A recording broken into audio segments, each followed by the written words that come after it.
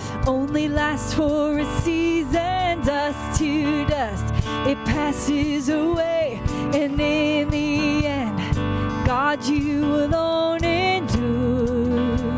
Oh, you fulfill all you have spoken, what you have said is done in your name, and in the end, your word alone endures.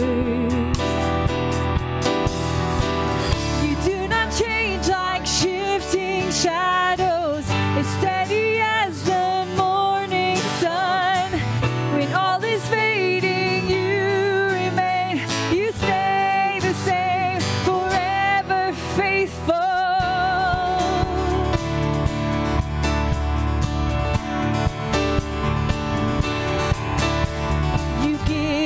Life. Now we live eternal. What you provide is perfect and good, and through it all, we have a hope secure. Oh, you do not change like shifting shadows, as steady as the morning sun. When all is fading, you remain, you stay.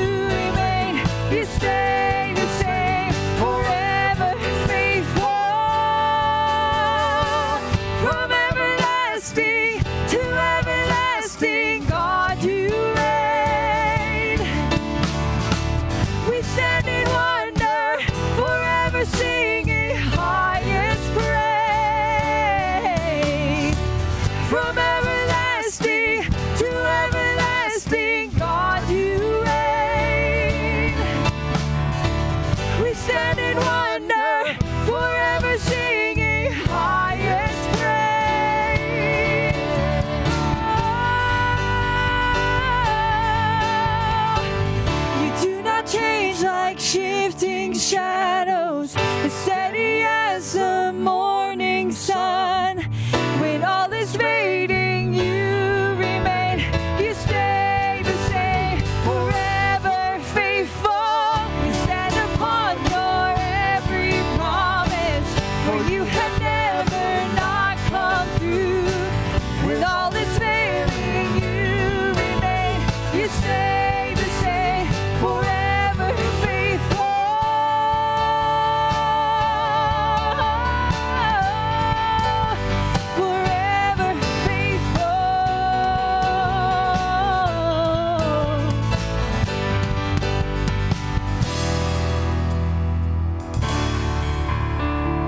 Good morning, everyone. Welcome to worship at Fusion. To those of you in this space, as well as those of you connecting online, welcome. And now hear the word of the Lord. The Lord sits enthroned over the flood. The Lord is enthroned as King forever. The Lord gives strength to his people. The Lord blesses his people with peace.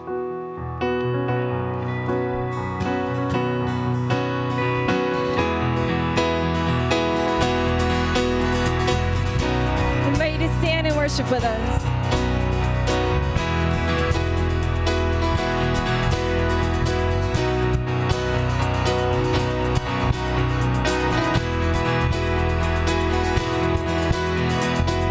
Standing here in your presence, thinking of the good things you have done, waiting here patiently just to hear your still small voice again.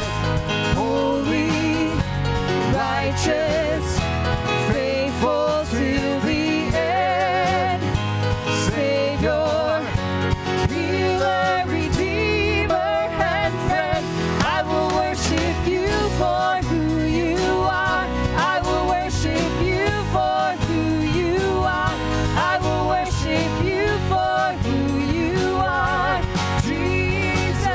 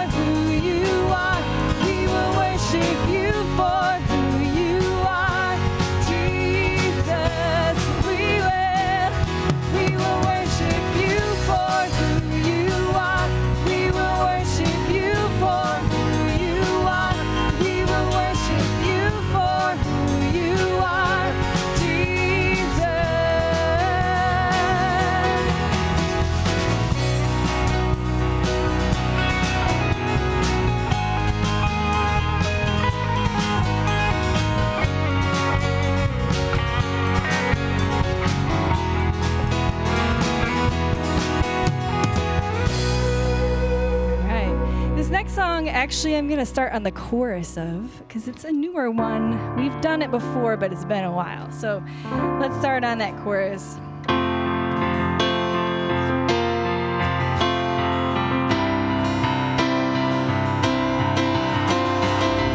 Like a bride waiting for her groom, we'll be a church ready for you. Every heart longing for our King, we sing, even so Come, Lord Jesus, come. Even so come, Lord Jesus, come. All creation, All of creation, all of the earth, make straight a highway, a path for the Lord. Jesus is coming soon. Call back the sinner, wake up the saint, let every nation shout of your fame. Jesus is coming soon, like a bride, waiting for her groom. We'll be a church ready for you. Every heart longing for our King, we sing, even so come, Lord Jesus, come. Even so come, Lord Jesus, come. there will be justice, All will be new, your name forever, faithful and true. Jesus is coming soon.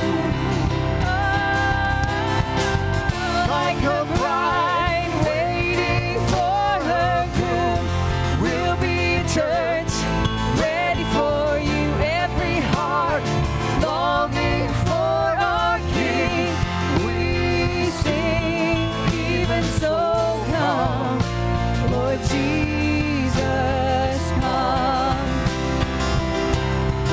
Even so come, Lord Jesus, come. so we wait for you. God, we wait, you're coming soon. So we wait for you.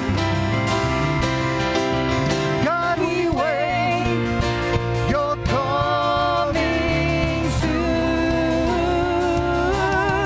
Oh, Like a bride waiting for her groom, we'll be a church ready for you. Every heart longing for our King, we sing. Oh, like a bride waiting for her groom, we'll be a church will be ready for you. Every heart longing for our King, we sing. Even so come, Lord Jesus, come. Even so come, Lord Jesus, come. even so come, Lord Jesus, come. Amen. You may be seated.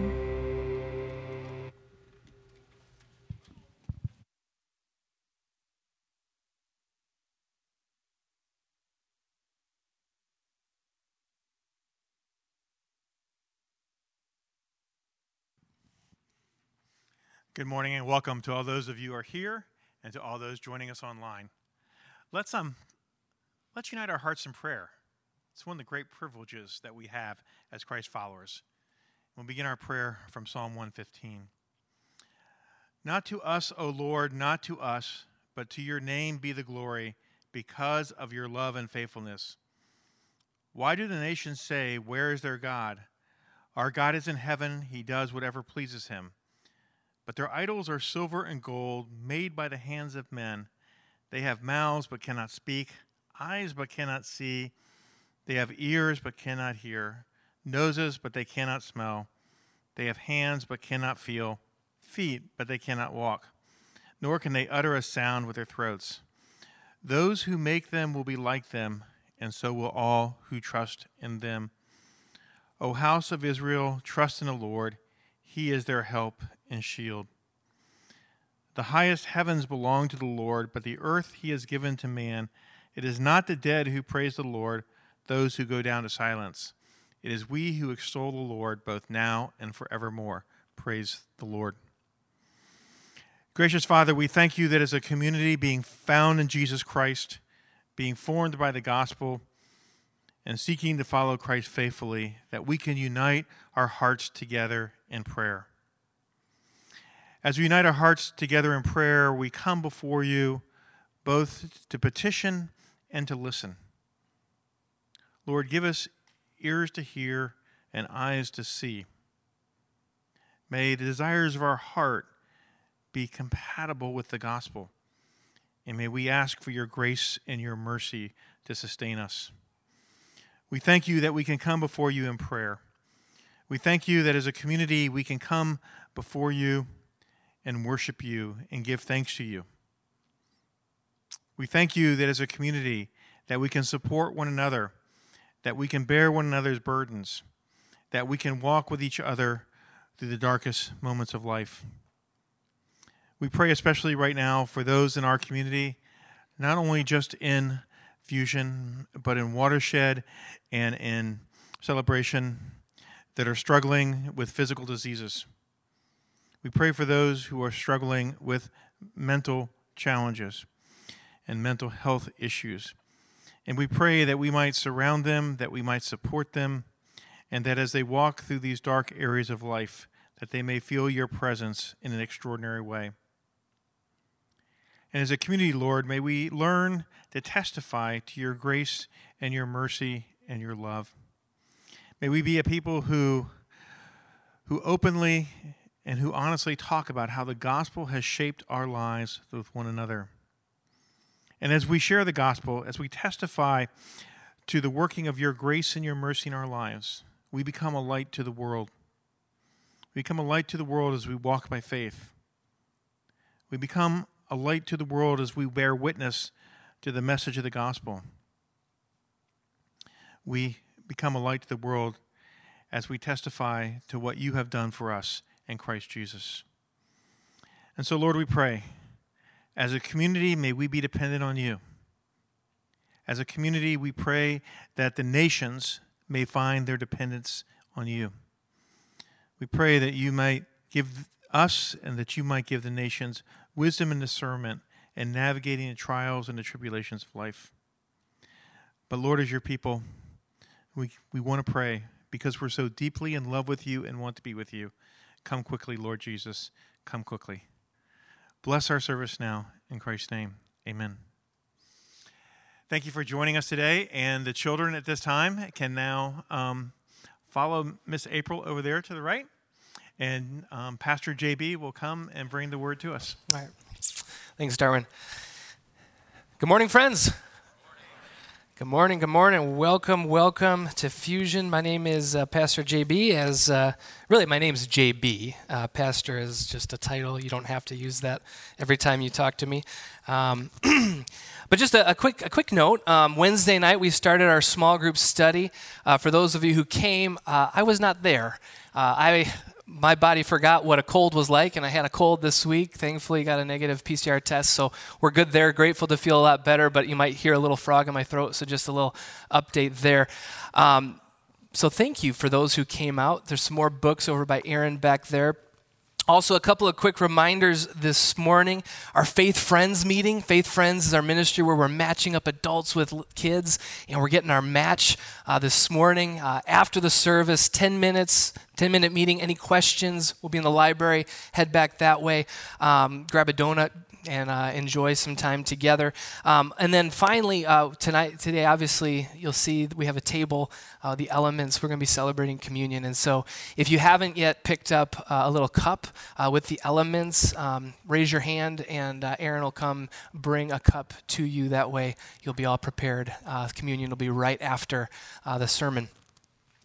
With that, we are continuing our sermon series through the parables of Jesus, a sermon series we're calling Scandal of Grace. If you remember, last week we looked at how the parables of Jesus were a way for Jesus to reveal the upside-down, inside-out nature of the kingdom of God, which was Jesus' primary message that he was proclaiming during his 3 years of ministry here on earth.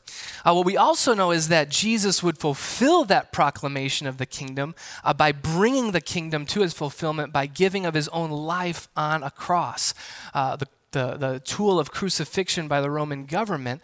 And that in and of itself, think about that, is an upside down, inside out way of bringing forth a kingdom, right?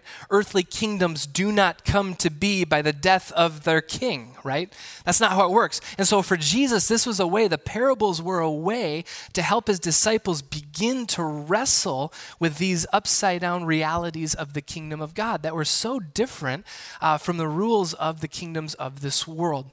And so last week we looked at our first parable together. It was a parable that Jesus told in a particular context. Jesus was in the middle of a dinner party at a Pharisee named Simon's house, and that dinner party is shockingly interrupted by a woman who's a disgraced woman in the village, enters the party, anoints Jesus' hair first with her tears and then with oil, and then Jesus shares this parable that kind of just turns all of the people's paradigms upside down. Now, this week's parable is the parable of the mustard seed and the yeast. And I, until studying it this week, finally realized like this parable also, at least in Luke's account, is told within a context. And so briefly, what is the context in which Jesus tells this parable in Luke 13? Well, the story before what we're going to read today, just a quick summary of what's happening. The middle section of Luke is Jesus and his disciples. Jesus sets his eyes toward Jerusalem and the Passion Week, the cross. And so this whole middle section of Luke is Jesus and his disciples' journey back to Jerusalem. And so Luke 13 takes place during this journey back to Jerusalem, eyes fixed on Jerusalem and the cross and what's ahead. But Jesus and the disciples are stopping at a variety of different villages along the way. Luke 13, we're told they stop at a village. We don't know the name, what village it is, but we do know it's the Sabbath. And Jesus is teaching in the synagogue, which is kind of the religious, social center of a Jewish village in the ancient world. Jesus is teaching in the synagogue on a Sabbath, and while he's teaching, he notices there's a woman there who's bent over. And what we find out later is that this woman is bound by a spirit for 18 years, and the spirit has disabled her and left her bent over for 18 years. And what we're told is that Jesus, maybe in the middle of his teaching, stops, notices this woman, and heals her in that moment, and she straightens up. Then the synagogue leader steps in, as we hear at other points, and criticizes the people and says, if you're going to be healed, don't come for healing on the Sabbath, come any other day of the week. Jesus responds to the people gathered and points out the hypocrisy. Jesus says, hey, on the Sabbath, you'll untie your ox or your donkey to lead them to water, but this woman who has been bound by a spirit for 18 years, she can't be untied, if you will, so that she might experience life. This is the context in which Jesus shares this parable. We're going to read verse 17, which is the last verse of that little story, and then we're going to read the parable, the mustard seed and the yeast. And as we read, as we listen to God's word, as our custom, let's stand and honor God as he speaks to us once again this morning. Luke 13, again, we'll start with verse 17. When he said this, referring to the response I just summarized, all his opponents were humiliated, but the people were delighted with all the wonderful things he was doing. And then Jesus asked, what is the kingdom of God like?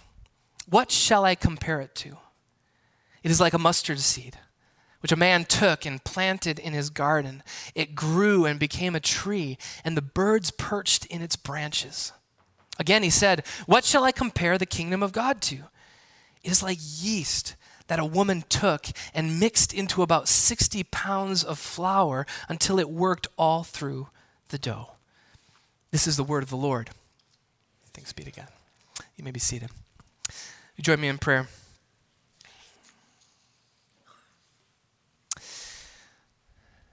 Lord God, we thank you once again for the gift, Lord Jesus, of your parables. Lord, stories that invite and engage.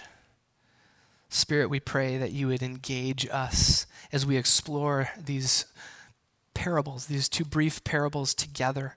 And Lord, may you continue in that exploration and that dialogue this coming week, maybe around our tables.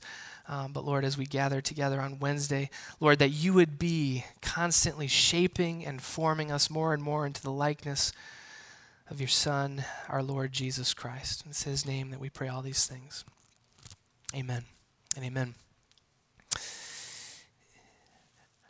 I feel like this is a refrain I often have been starting with, but our world continues to change. Amen. And our world, particularly now we're into a new year, 2022, it feels like the world continues to change at a dizzying pace. But if you think about it, the world has always been changing in a way. Culture has been shifting and changing and adapting. There's been major movements throughout the past 2,000 years, at least the past 2,000 years, which is the church's history. And as a response, the Church of Jesus Christ has always faced this question in light of a changing world. How do we meet people where they're at as the world changes? Because culture shifts and changes. We know the gospel does not change. But in order to meet people where they are at, how do we meet people where they are at as the Church of Jesus Christ so that they can understand this unchanging gospel of Jesus Christ? And just looking at American history, this very question has led to a variety of different movements as the church has pivoted to meet people where they are at. Just looking at American history, you can point to the great revivals of the 18th and 19th centuries. Later on in the 20th century, more close to our current time, you had like the movement of the power of positive thinking, with Norman Vincent Peale and Robert Schuller, the Crystal Cathedral, right? And that was kind of its movement that's kind of become something else today. You had the modern worship movement in the 90s where new songs were written, songs that just moved the heart and spirit, and we continue to experience some of the fruit of that today. Later on, other movements, just thinking the purpose-driven church. You remember the purpose-driven life and how that was a movement that helped people understand God's purposes in their lives. Later on, more recently, there's the mega church movement. And a lot of churches were trying to get bigger and bigger and bigger, right? Then there was the church planting movement. And that's more recent, where we're planting new churches. Here's an interesting thing. There was the mega church movement. What you hear more and more in circles in church leadership is micro church, right? And so what does it mean to get smaller as the church? And all of these things, mostly good intention, I would think, but they're longing to search for the next great revival in our churches. And that word has become a word that's gained a lot of speed. We want to see a revival in the Church of Jesus Christ.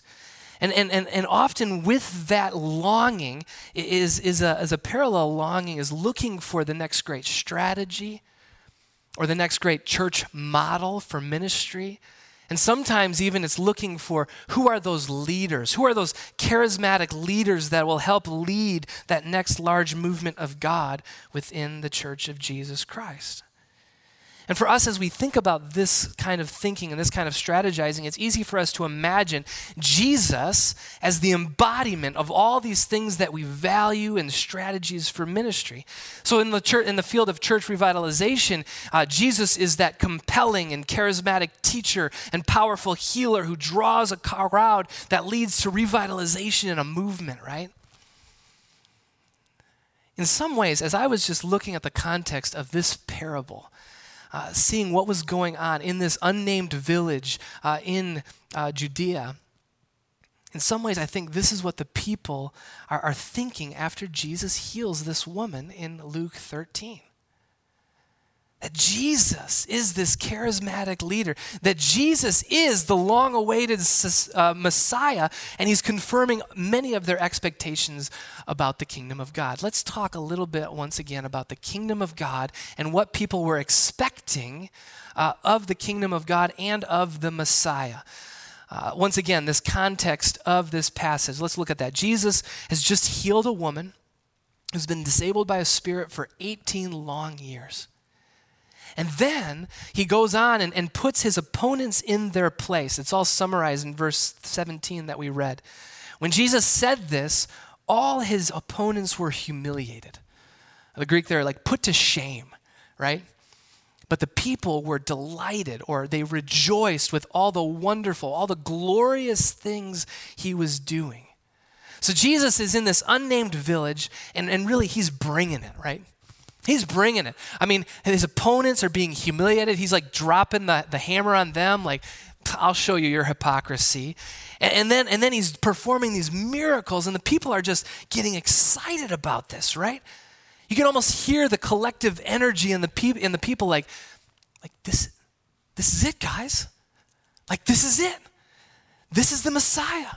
I mean, you see the power that he holds, this power that he's showing. Do you see the authority in which he speaks with? And his opponents, they're humiliated, they're put to shame. This is it. This is the Messiah that we've been waiting for. You can almost hear it that hey, next stop is Jerusalem. We're going to take back Jerusalem. And we're going to liberate. This Messiah is going to come. He's going to Jerusalem. He's going to liberate Jerusalem from Roman occupation. And he's going to reestablish the kingdom of Israel and the prosperity of God's people. This is it.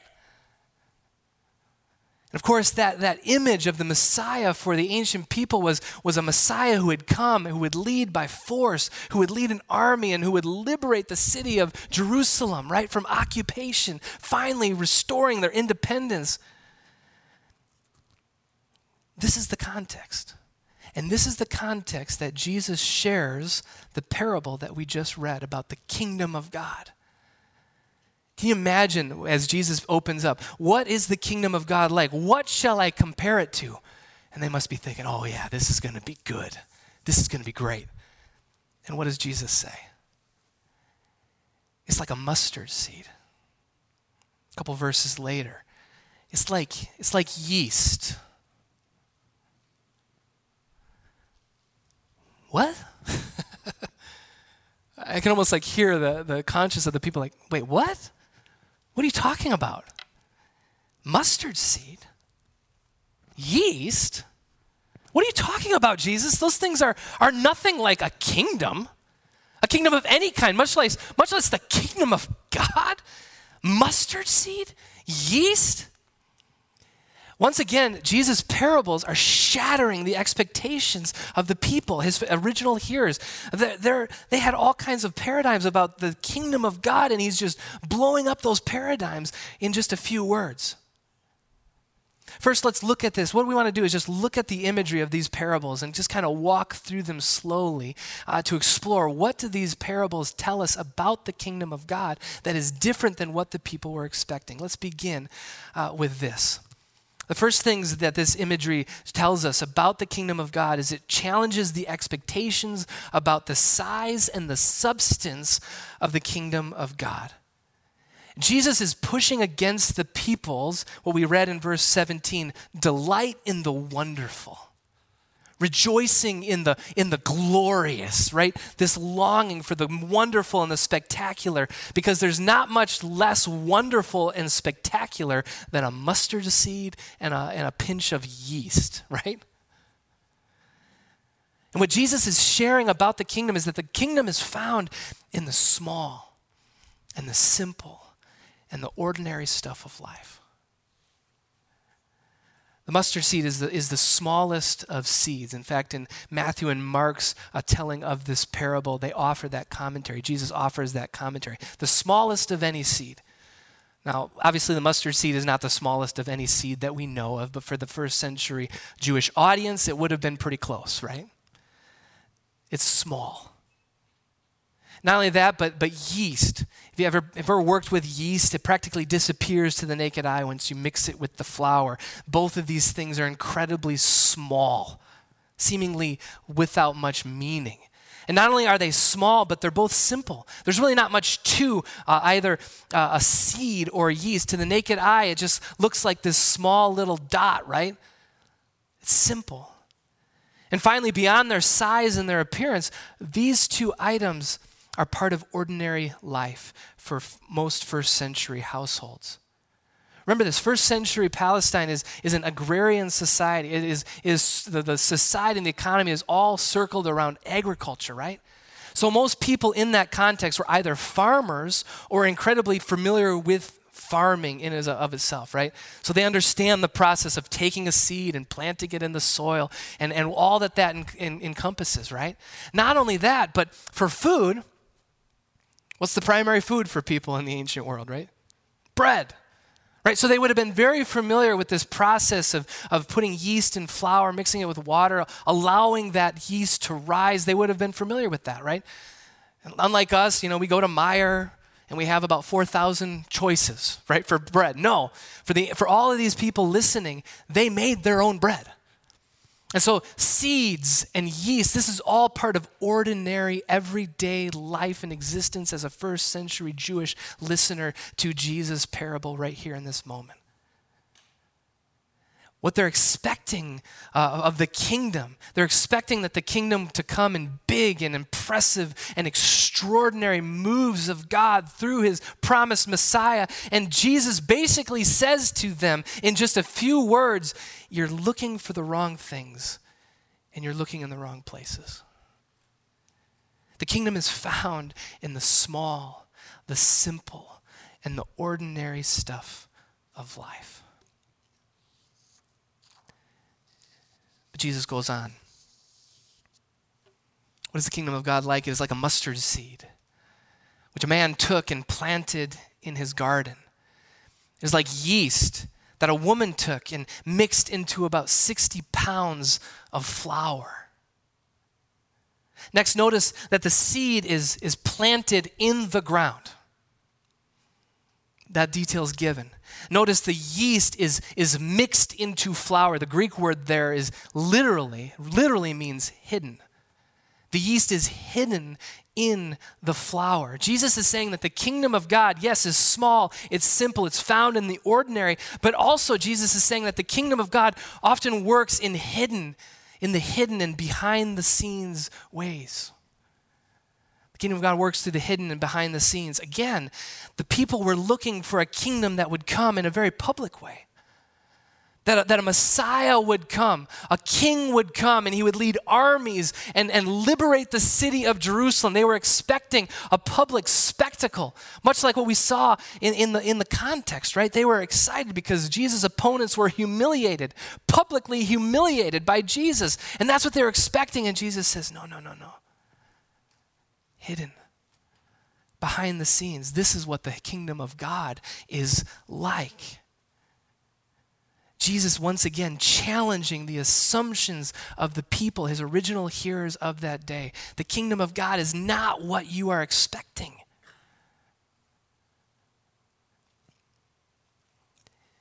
And can we just pause? Can we just fast forward a couple thousand years? And just admit that we often fall into those same kind of assumptions that a move of God should look a certain way. Because Jesus, I think, is challenging, pushing against the big, the flashy, the spectacle that we obsess over as a culture. And the same obsession, the same thinking has infiltrated even our churches as well. I think this parable, Jesus' parable, challenges many of our modern ministry strategies which obsess with big numbers, large events, better marketing strategies, and visibility, right? All those things are incredibly enticing. I get it. But I think Jesus' parable is challenging the obsession with those things. Because we've become enamored with the huge gathering, the large-scale event, online visibility and presence, and it's easy to follow those. How many views are we getting on YouTube this week, right? Or we get enamored with the charismatic preacher or worship leader that can just captivate a crowd or draw an audience. We've been seduced by the lie that says impact is directly tied to these things. More people, more online hits, more public exposure, bigger budgets, the greater the impact in the kingdom of God. Is that true, though? Maybe. Always? I don't know. But when we become obsessed with those things, it leaves us looking for the next trend that'll bring the people back in. And most churches across the country right now have declined in membership, declined in attendance. And we can become obsessed with that as a church, right? I remember a church I served years ago, had declined.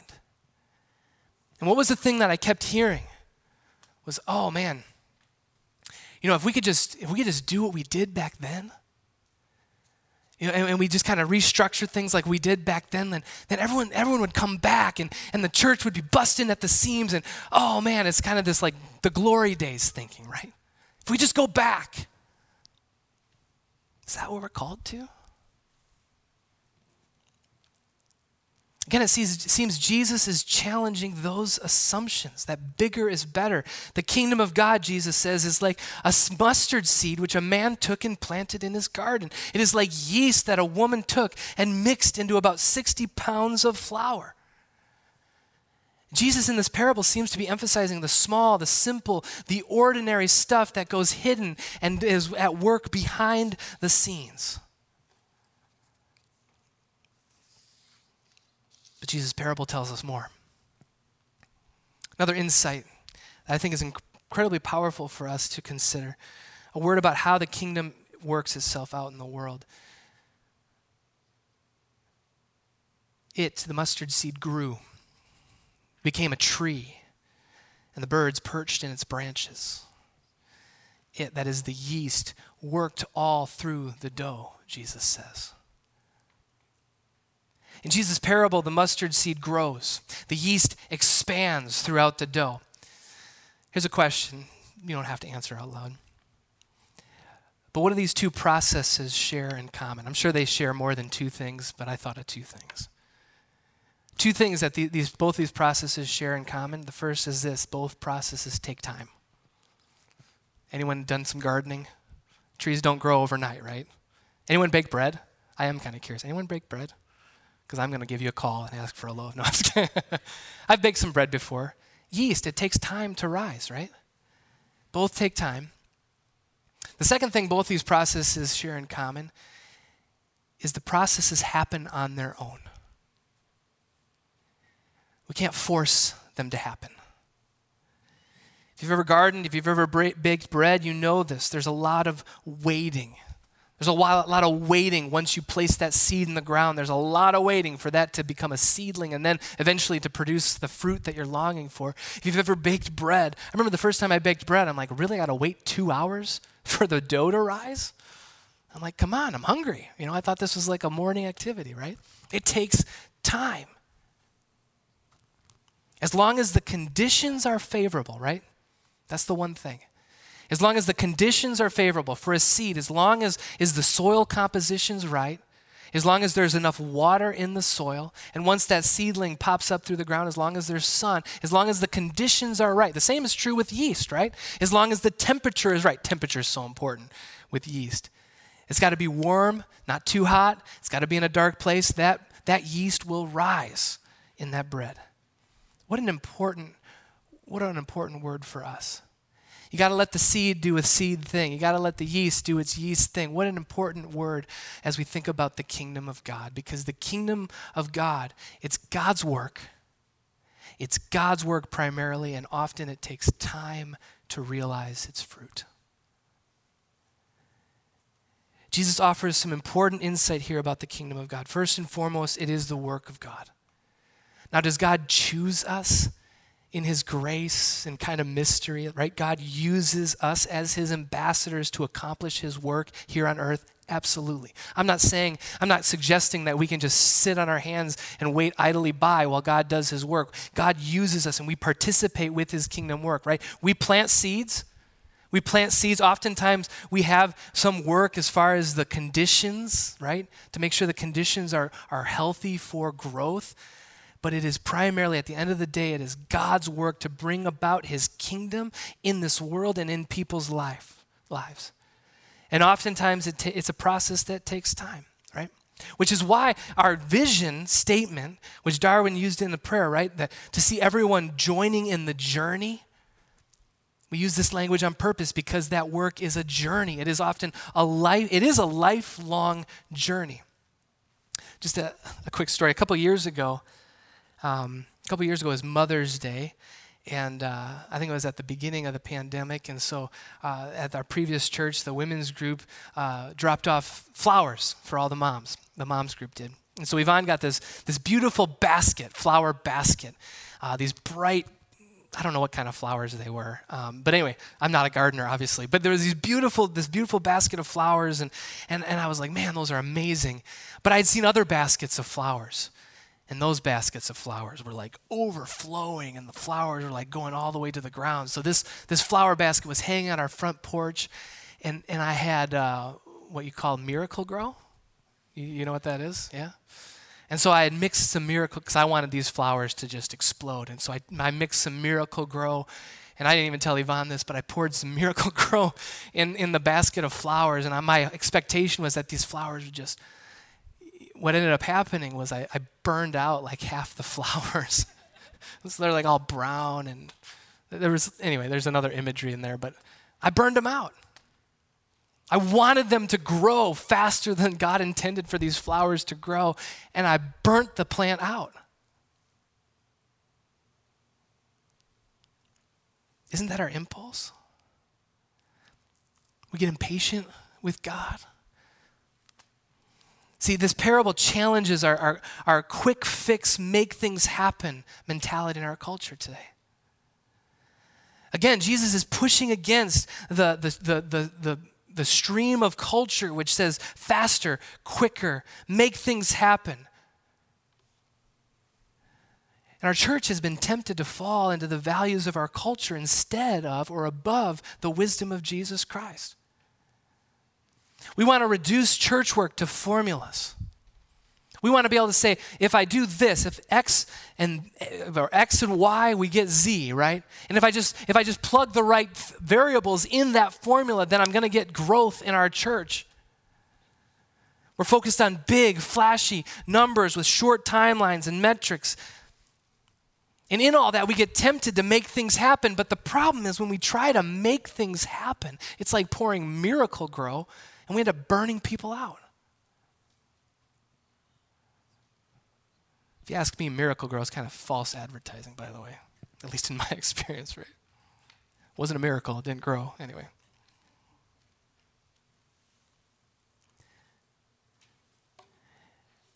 Instead, we should invest our energy in the things of God, because we can invest our energy in huge events. We can invest our energy in events that gather crowds but produce little transformation. We can manipulate emotions during a worship service to try to provoke decisions that make us feel good, but then ignore lifelong discipleship. We can pour our resources in programs and events that draw huge crowds of people. Again, it makes us feel good in the moment. But in all of that, we could lose track and fail to learn people's individual stories and struggles. See, Jesus' parable is a powerful reminder to us as the people of God that we are not in for these short wins. We are in the long game. We're playing the long game. Lifelong transformation. Inviting people to join in the journey of being found in, formed by, following Jesus Christ. That is our vision in this season. To see everyone found, joining in the journey. And friends, this might not be as exciting as the huge programs or huge events, and it might require us to get our hands a little dirty, or doughy, if you like that illustration better, right? But we believe that it leads to greater impact. Because get this, a mustard seed, I'm not a gardener, so I just am leaning in on the commentaries. But you plant a mustard seed, you get a large bush. You don't typically get a tree. Jesus is saying that the expectations are small. When God works in the small, simple, ordinary, behind the scenes, what we get is more than we could ask or imagine. Both in this tree that is shelter for birds, as well as this 60 pounds of flour. Now, I've baked bread, 60 pounds of flour. You add water, that's like over 100 pounds of dough. That is a lot of bread for this one woman to be taking on, right? The result of the kingdom is far greater than what we could even ask or imagine when we allow God to work in the ways that he works. So finally, let's end with some implication for us. Implication. Our world is changing. It's changing fast. And if I'm fully honest, I have no idea. I have no idea what the next 6 months is going to look like. I don't think anyone really does. I don't know what the next year is going to look like. I don't know. There's a lot of uncertainty about our future. And I don't say that to try to, make us all afraid or freak out, but just to be honest, I don't know exactly what the future is going to bring. And we can search endlessly for the next ministry trend or discipleship program or what we're going to do as a community, and we are doing that. At a leadership level, we are looking at how do we pivot? How do we best lead as a church body in this next season? But while we do that, what I do know is that I do know that it's going to be more important than ever to simply just be faithful in the small and simple, ordinary stuff of ministry. And that doesn't come from the top. That comes right here. It's investing in people. It's pouring into relationships with one another. And then it's in those relationships having patience to trust God's Spirit to bring about the kingdom in our midst. It's in the small, it's in the simple, it's in the seemingly ordinary stuff of life when we begin to see mustard seeds begin to grow into trees. What does it look like here at Heart Awake? In my just short time here, what I see is it's in the weekly investment in young people in our community. It comes in those of you who faithfully show up once a week to mentor a student at Lakeshore and Harbor Lights through Kids Hope and ASR. I see it in the meals that are made, the prayer shawls that are made and dropped off at our members' homes who are going through a variety of different circumstances. I see it in friend groups or small groups that have been meeting for years and who have walked with one another through the most unimaginable of circumstances, offering prayer and love and support. I believe it's going to be what we're doing gathering in the library as we begin Faith Friends, where adults get to just invest the smallest of investment in young kids' lives that makes a huge impact for the rest of their lives. It's in the faithful saints who maybe can't be here on a Sunday morning, but every week they are praying for each of us, sometimes by name. It's in our young kids. Just the one thing I'm aware of is our gems that are meeting on Wednesday nights, and they're writing cards to our members who can't be here on Sunday mornings or maybe at all. And it's in these connections that happen throughout the week. See, I'm not sure what the future holds. I'm not sure how ministry will change in our ever-changing world, but no matter what comes, I do feel and I believe that this is true, that Jesus is calling us to be faithful in the simple and the ordinary stuff of life, to trust God, to work in God's timing, to do far greater, far imaginably more than we can ask or imagine, because God has always used the ordinary and broken to bring about his extraordinary plan. We see him in using Moses. We see him using Ruth and King David and the prophet Isaiah throughout biblical history. And then we see in sending his son, a man from the town of Nazareth. Nazareth? Yeah, Nazareth. Jesus Christ, coming into this world, living a perfect, sinless life, but taking on the brokenness of each of us and taking it to the cross and bearing it in the grave so that we can experience life both now and forever. And this morning, we gather to remember the sacrifice of our Lord Jesus Christ and the good news of the gospel. And how do we do so?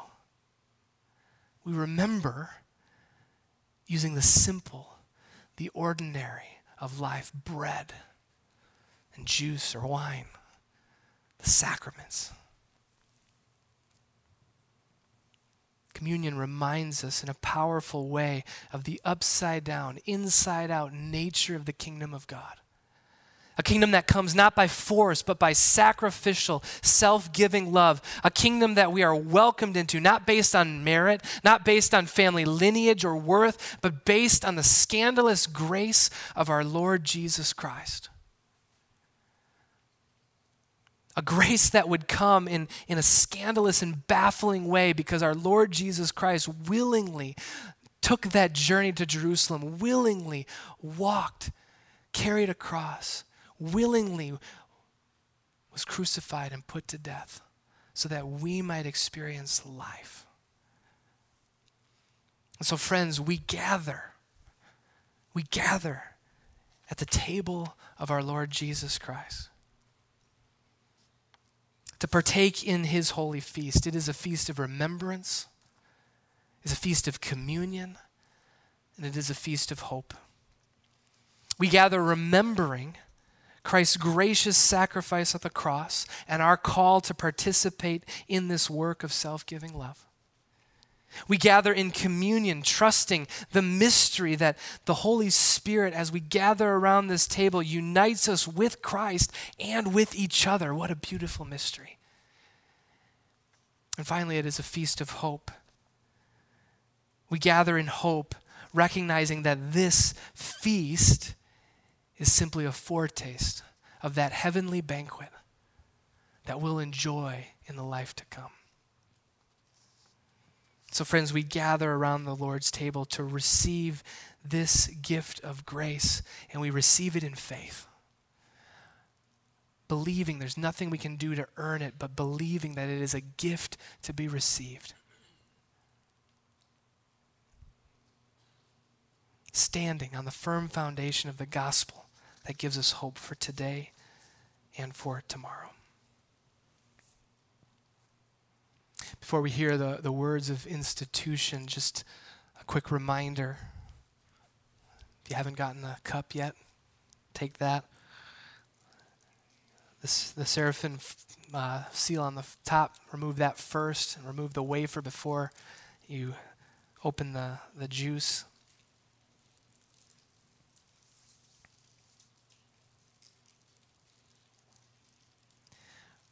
As we hear these words that Jesus spoke, words that the people of God, the body of Christ has listened to for 2,000 years.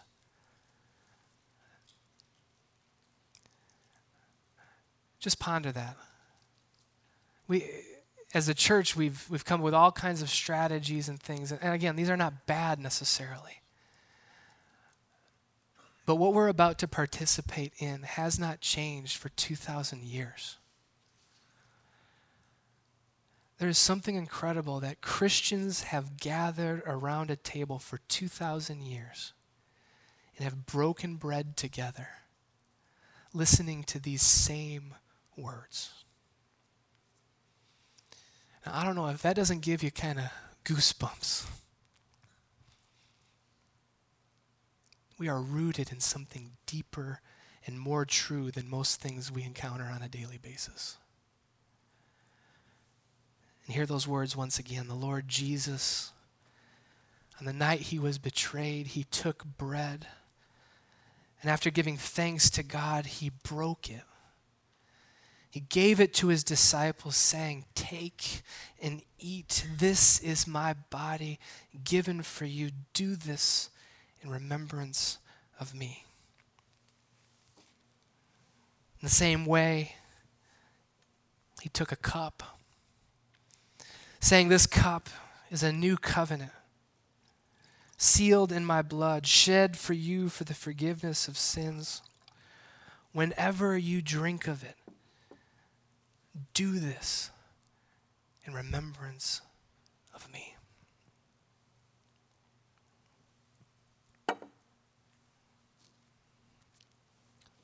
The body of Christ, the blood of Christ.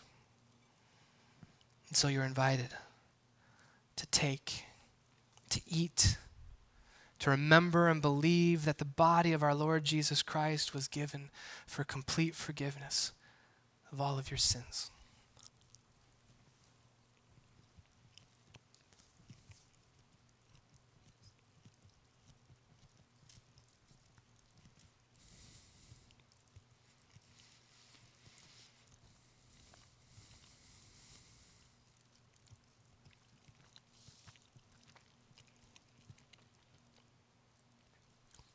Then take, drink, remember and believe that the blood of our Lord Jesus Christ was given for a complete forgiveness of all of your sins.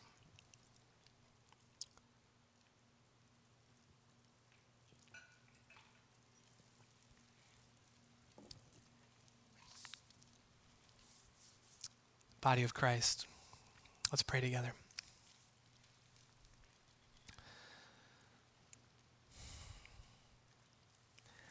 Lord God, we just pause for just a moment and remember, Lord Jesus, what you did for us by giving of your life. Lord, because you love us.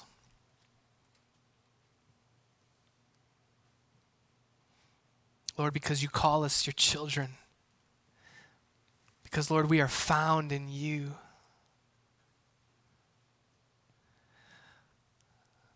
Oh, what a gift, Lord. Our hearts are drawn to the words of the psalmist who says, "Bless the Lord, O my soul, and all that is within me. Bless God's holy name." Our hearts, Lord, are filled with praise and wonder at the gift and the scandalous grace of our God revealed in Jesus Christ. Lord, just as these elements nourish our physical body, Lord, by your Spirit, would you nourish our very souls, that, Lord, you would give us what we need to continue to live for you. Oh, we thank you, Lord, for this gift.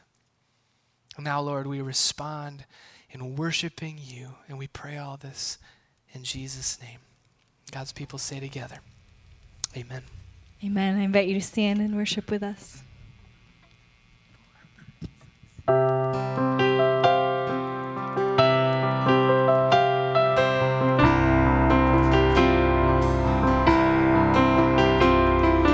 Wonderful, merciful Savior,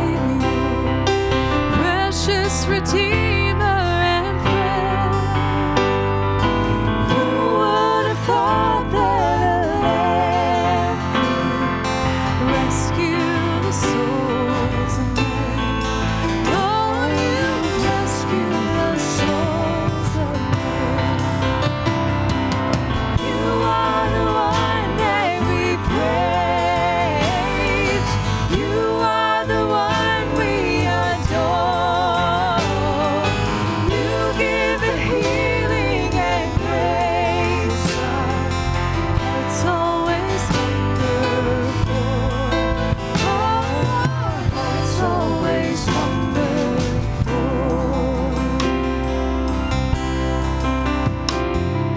Counselor, Comforter, Keeper, Spirit we long to embrace. You offer hope when our hearts have hopelessly lost the way. Oh, we've hopelessly lost the way. You are the one that we praise. You are the one we adore. You give the healing and grace. It's always hunger for. Oh, our hearts always hunger for. Almighty, infinite Father, faithfully loving your Lord. Here in our weakness you find us, falling before your throne. Oh, we're falling before your throne. You are the one that we praise. You are the one we adore. You give the healing and grace. It's always hunger for. Oh, our hearts always hunger for. You are the one that we praise. You are the one we adore. You give the healing and grace. It's always hunger for. Oh, our hearts always hunger for. Wonderful, merciful Savior, precious Redeemer and friend. Who would have thought that a lamb could rescue the souls of men? Oh, you rescue the souls of men. And now go with these words. May the grace of the Lord Jesus Christ, the love of God, and the fellowship of the Holy Spirit be with you now and forever. Amen. Go in peace.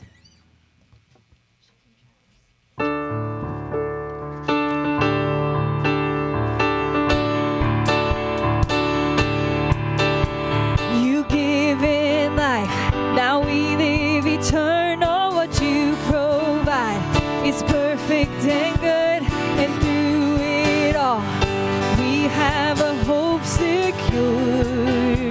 Oh, you do not change like shifting shadows, as steady as the morning sun. When all is fading, you remain. You stay the same, forever faithful. We stand upon your every promise, for you have never not come through. When all is